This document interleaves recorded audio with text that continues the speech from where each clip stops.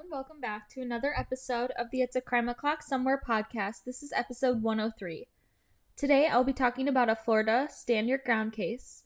My sources for today's episode are Accused, Guilty or Innocent, Season 2, Episode 5, titled Road Rage Shooting, DMTlaw.com, CaseMine.com, and SunCentennial.com. As usual, all of my sources will be linked in today's show notes.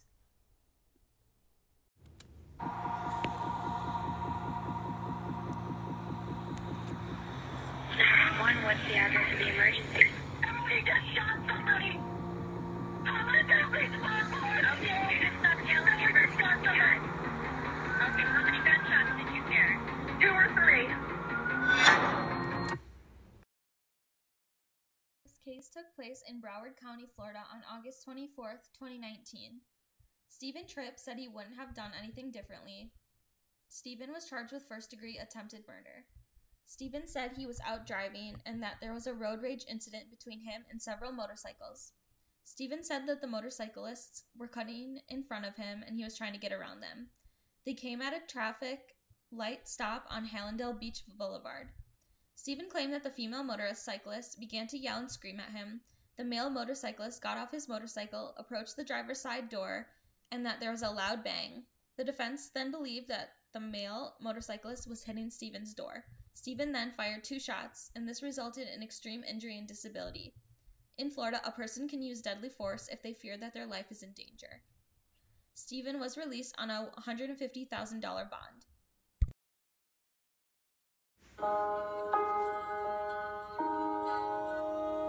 My life right now has been put on hold for 2 years. I can't go out of the state of Florida, burning up all my savings because I can't get a job.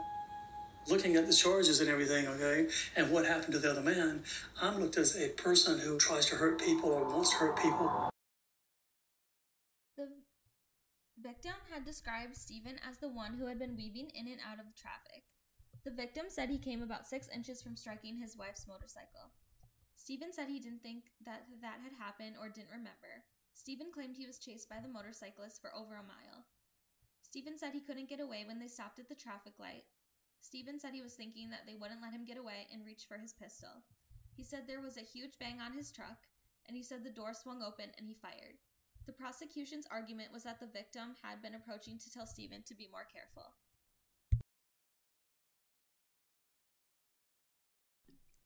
Support for the It's a Crime O'Clock Somewhere podcast is brought to you by Manscaped, who is the best in men's below-the-waist grooming. Their products are precision-engineered tools for your family jewels. Manscaped's Performance Package is the ultimate men's hygiene bundle.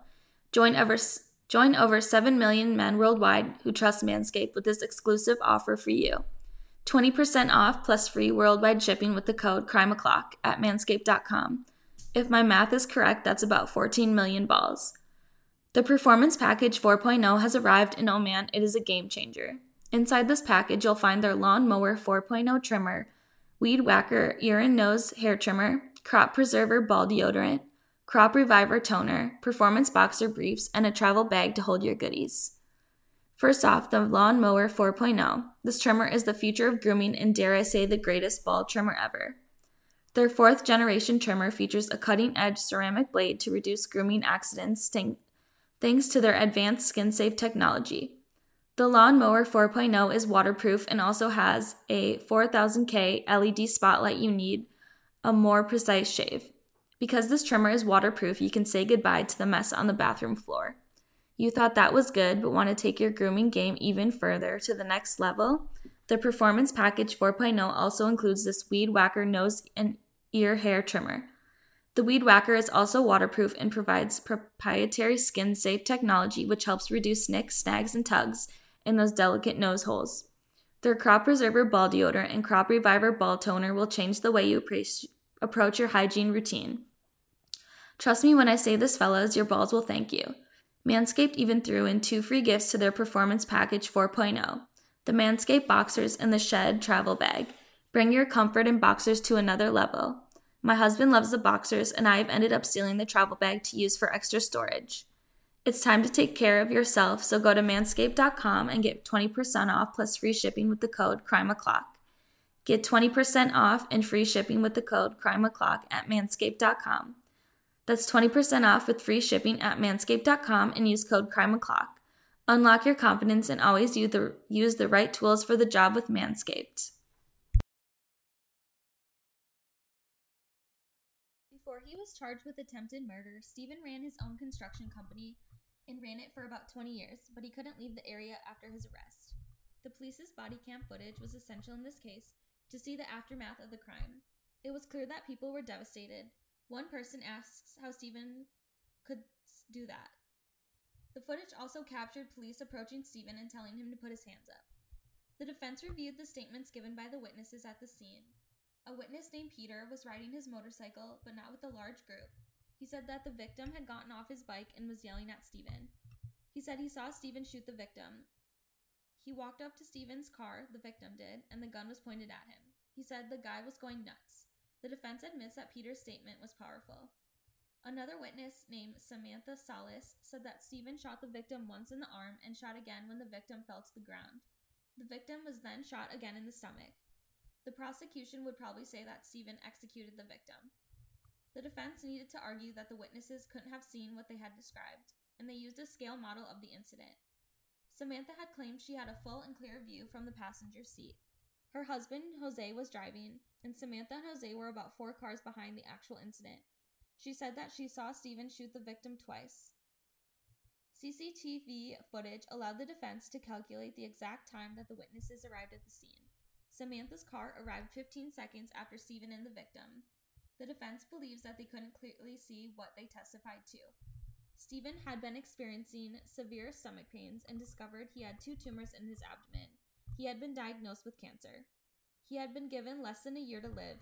The doctors had told him it was inoperable and incurable. Stephen said he was fighting to clear his name and restore his family's reputation. The defense wanted to show that the victim was the aggressor the minute he opened Stephen's door.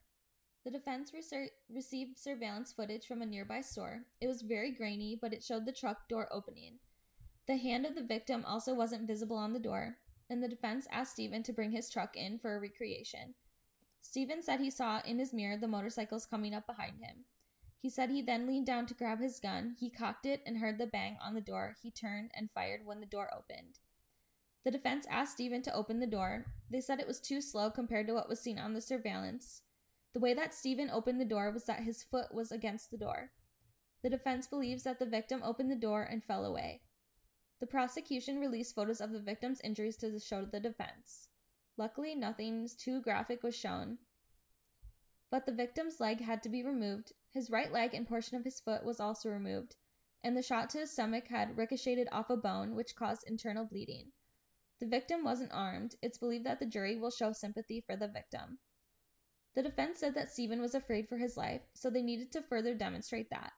A police report from several years ago where Stephen was the victim of an armed robbery. In 1994, Stephen and his ex-wife were held at gunpoint by 2 men in their car.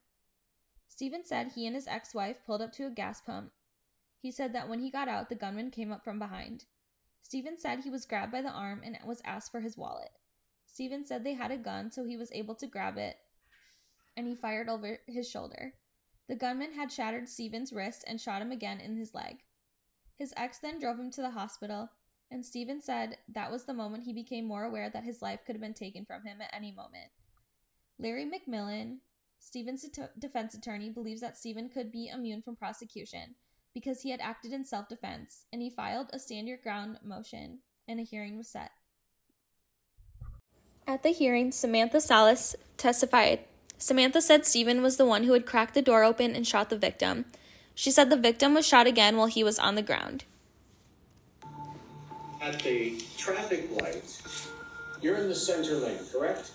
Yes. And you said you were 10 feet from the incident. Yes. Can you look at the screen and tell me when you see he dismounts? That's where it starts to look like he's starting to get off the bike. Do you see your car? Not yet. So your car's not there yet. Your car's not in the screen. But you're telling us that you were right there within 10 feet when he gets off the bike. How's that possible? I have no idea, but I do remember him getting off the bike. See that? Yes. Can you identify that?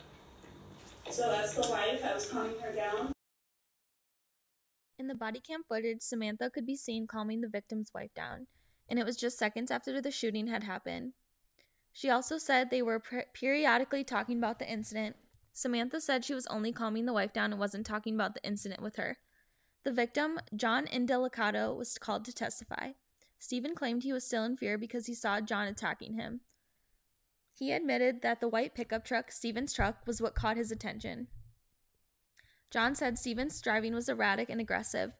He said Stephen came close to hitting him and his wife several times. He said he approached the car because he thought Stephen was drunk and was concerned maybe something else was wrong. He said he had no malicious intent and wasn't the one who had opened the door. He said the door flew open as he approached the car. He said he heard a boom and felt his arm go limp. John said he was 100% convinced that Stephen was trying to run him and his wife off the road. He said he wasn't angry but concerned. John had previously said that he had never seen a truck come that close to him and his motorcycle in 40 years of riding. John was asked if he had any felony convictions, and he admitted he had about 4, and he had admitted to racing on the highway before. Stephen testified at the hearing, and he testified to being robbed and shot in 1994. He said since then he lived with a more heightened sense of awareness. He admitted to shooting John because he was in fear when he came to the door.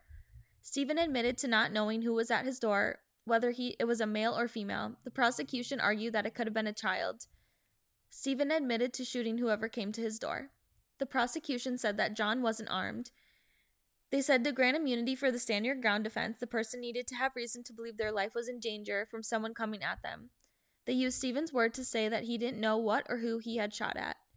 The defense said that Stephen was cornered and chased. They argued that in Florida the person didn't have to wait until someone put their hands on or came at them with a weapon. 7 weeks after the hearing, the defense received the decision. The judge granted immunity and dismissal. Through my research, it looks like Stephen has since passed away from his illness. While we may not know what really happened that day in Florida, it seems like Stephen may have actually been afraid for his life. But I also think it's important to note that John has also suffered from his injuries, but he is alive, and this case could have been a lot worse on both ends.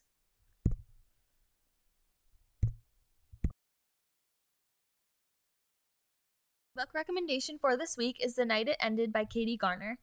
Finding the truth seems impossible when her own dark past has her seeing lies everywhere she looks. From the outside, criminal psychiatrist Dr. Madeline Pine's life appears picture perfect. She has a beautiful family, a successful mental health practice, and a growing reputation as an expert in female violence. But when she's called to help investigate a mysterious death at a boarding school for troubled girls, she hesitates. She's been through tragic cases before, and the one she was entangled in last year nearly destroyed her. Yet she can't turn away when she hears about Charlie Ridley.